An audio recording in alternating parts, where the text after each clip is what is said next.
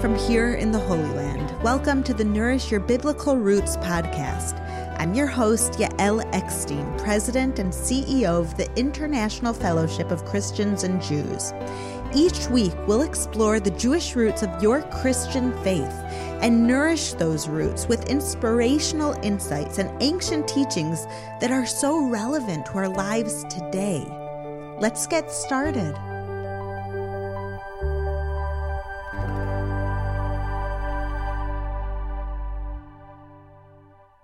With everything going on in the world right now, like the crisis in Afghanistan, the ongoing pandemic, the rise in crime and poverty, there's so much. We can become completely overwhelmed by the problems that we see. It would be easier to bury our heads in the sand. But on today's podcast, we're going to talk about why we can never turn away from the world's problems and how there is always something that we can do and must do to help. We'll explore the biblical story of Cain and Abel with insights from Jewish teachings, and we'll learn why Cain's words, "Am I my brother's keeper?" can teach us about how God wants us to live in our lives today. If you've been listening to this podcast, you know that we usually follow the ancient Jewish biblical reading schedule, which goes through the 5 books of Moses every year. Each week, Jews around the world read and study the same Torah portion known as the Parsha. And this week is a very special week because we are beginning this cycle again. If you want to follow the Jewish Bible reading schedule for an entire year, this is the perfect time to join millions of Jews around the world and a growing number of Christians as we begin this biblical journey once again, starting with the book of Genesis. That means if you start now, in just 1 year, you will have finished studying the 5 books of Moses. The name of this week's Parsha is Bereshit, which means in the beginning, and it covers Genesis 1 through chapter 6, verse 8. As we all know, the Bible begins with the story of creation, followed by the story of Adam and Eve, Adam and Chava, as they're called in Hebrew, and their sin of eating the fruit of the tree of knowledge. After that, we learn that Adam and Eve were expelled from the Garden of Eden because of their sin, and then we read about the birth of their 2 children, Cain and Abel. The Bible tells us that Abel was a shepherd and Cain was a farmer, and that both brothers brought offerings to God. But God only accepted Abel's offering, and as a result, Cain became extremely upset and depressed. God told Cain that all he had to do was improve his offering, and then it would be accepted too. But did Cain listen? No. Instead, Cain took out his anger on Abel and killed him. The verse that I want to focus on today records the conversation between God and Cain after he committed the world's first homicide. It is Genesis chapter 4, verse 9, and I'm going to read it to you now. Then the Lord said to Cain, "Where is your brother Abel?" "I don't know," he replied. "Am I my brother's keeper?" This verse may seem pretty straightforward, but the truth is there's actually a lot to unpack here, starting with God's question to Cain. Why did God ask Cain where Abel was? Surely God knew what happened and he knew exactly where Abel was. And why does God refer to Abel as your brother Abel? Cain was well aware of his relationship to Abel. Did God need to remind him? Cain's response leads to a few questions too. First of all, did Cain really think that God, the creator of the world, didn't know what he did? And even if he thought that he could hide this horrible deed from God, why didn't he simply say, "I don't know," and that's it? Why did Cain add in, "Am I my brother's keeper?" Here's how the rabbis explained the conversation that really took place between God and Cain. When God asked Cain where Abel was, he was giving Cain a chance to come clean and admit what he had done. He referred to Abel as a brother in order to elicit some sort of emotion from Cain. Maybe Cain would feel some regret and remorse over what he did. But instead of confessing his sin and taking responsibility for his actions, Cain did the exact opposite. He blamed God for what had happened. According to Jewish tradition, Cain argued that God is responsible for who lives and who dies, and therefore he, a mere mortal, could not be held accountable for Abel's death. When Cain said, "Am I my brother's keeper?" he was really saying, God, you are the keeper of all people, not me, and it's your job to protect them. I'm not responsible for what happens to anyone, not even my own brother. Cain's response made a tragic situation even more tragic. Not only did he take his brother's life, but he refused to take responsibility for what he did or make any attempt to repent. And he also underscored his sad relationship with all of humanity by basically saying, what happens to other people is not my problem. The story of Cain and Abel demonstrates an obvious lesson, that it's wrong to murder. But the same way that we reject Cain's actions, we need to also really think about and reject his philosophy. Cain believed that what happens to another person is not our problem. But we know that God created us to love our neighbor as we love ourselves. Every year, when we read this story in the weekly Torah portion, I feel as though God is talking directly to each one of us. He asks us the exact same question that he once asked Cain. Where's your brother? Where's your sister? Are you aware of their suffering? Do you care? Are you aware that people are starving in one country and dying of disease in another? Do you care that there are hungry children in your town or that there are elderly who are cold because they can't afford heat? What have you done, my children, to help your brothers and sisters in need? And every year, we need to give God an answer. We have a choice. Do we say, like Cain, am I my brother's keeper? Or can we honestly say, yes, God, I am my brother's keeper and my sister's keeper, and I'm doing whatever I can to see them and to help them. We would all like to believe that we are nothing like Cain, that we would give God a very different answer than he did. But it's really not that simple. Every time we turn a blind eye to someone in need, every time we've told ourselves that someone else will take care of the problem, and every time we watch heartbreaking news and feel nothing for the suffering people, we echo what Cain said, that what happens to someone else has nothing to do with me. Cain's flawed relationship with humanity can trickle into our own lives in the smallest ways, in the little things we do and don't do in our daily lives. Every year when we read this story, I feel that God is calling us to fix spiritually Cain's mistake, to completely uproot his mentality from our own minds, to hear the question and to transform, am I my brother's keeper? Into, I am my brother's keeper, the way we are meant to be. So how do we do that? Well, I think there are many ways to do that. And the first step is just being conscious of it. But you also have to take responsibility for the problems that we see in the world. Judaism teaches that nothing is coincidence. If we see a problem, there's a reason why God is showing it to us. We shouldn't just move on and ignore it. This reminds me of a quote that I once read. It's a short exchange between two people that goes like this.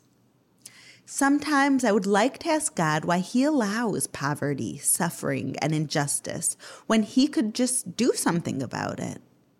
Well then, why don't you ask him? Said the second person. Answered the first, because I'm afraid he would ask me the same question. So many people throw up their hands when they see the world's problems, when they should be using their hands to solve the world's problems. Cain tried to excuse himself from taking responsibility for his brother's fate by telling God that it was his job to take care of people. And sometimes we do the same thing. Sometimes we excuse ourselves from taking responsibility because we expect someone else to take care of things. And other times we don't take responsibility because we're waiting for God to solve everything. But that's not the way it works. God wants us to be his partner in making the world a better place. He expects us to do whatever we can in order to partner with him and help those in need. Something that my father, Rabbi Yechiel Eckstein of blessed memory, always said was that if we see a problem and we can do something about it, we need to take action and help right away, not blame others or wait for someone else to take care of it. Our job is not to make excuses, but rather to take responsibility for the problems that are within our ability to solve. I want to tell you a little personal example of this. Every winter, I traveled to the Ukraine in order to distribute food and supplies to elderly Jewish Holocaust survivors who might not survive the winter without the help of the fellowship. During the trip, we often travel over 2 hours by car, followed by a 20-minute hike through the woods in temperatures that are so cold that my legs sting, just to reach one person. All of that is just to reach one Jewish person who we know is in need of life-saving aid. Then we'll travel 3 hours in another direction and hike through more snowy woods just to get to another person who lives in a different shack who needs our help. Sometimes people ask me why I do it. Why do I go to such extremes to help these people? Why not just leave the problems to someone else? But my answer is always the same. How can I not help? As my father taught me, if I can help, I must help. And when I land in Ukraine and hear of an elderly Jewish woman who might not survive the winter if I don't go and make this trek to deliver life-saving food and heat and medicine to her, am I really going to leave that to someone else who may or may not do it? No, that's exactly why I travel to Ukraine every year. Rabbi Tarfon, a Jewish sage who lived in the 1st century in Jerusalem, said this: "You are not required to finish all of the work, but you are not free from doing any of the work." In other words, God doesn't demand that we take on all of the world's problems and take care of every person in need, but he does expect us to do our part. And there's always something that we can do. If we can't help physically, we might be able to contribute to a charity that can. And if we can't contribute money, we might be able to give of our time. And even when we have nothing to give and our time is maxed out, we can always offer our prayers. And our prayers just might be the most helpful thing of all. Above all, we need to care deeply about the problems we see in the world. Someone else's suffering should be close to our heart. It should matter to us, and it should impact us and the decisions that we make and how we live our lives. Taking responsibility for others is the first step in turning "Am I my brother's keeper?" into "I am my brother's keeper." The second step is to see the poor and needy as our very own brothers and sisters and to care deeply about them. Cain said that he wasn't responsible for anyone, not even his own brother. But as people of faith, we say that we are responsible for all of God's children precisely because they are our brothers and sisters. I remember something so strong that reminded me of this teaching. My father made Aliyah, which means he moved to Israel, during the Second Intifada, which was a dangerous time when terror attacks happened almost every single day.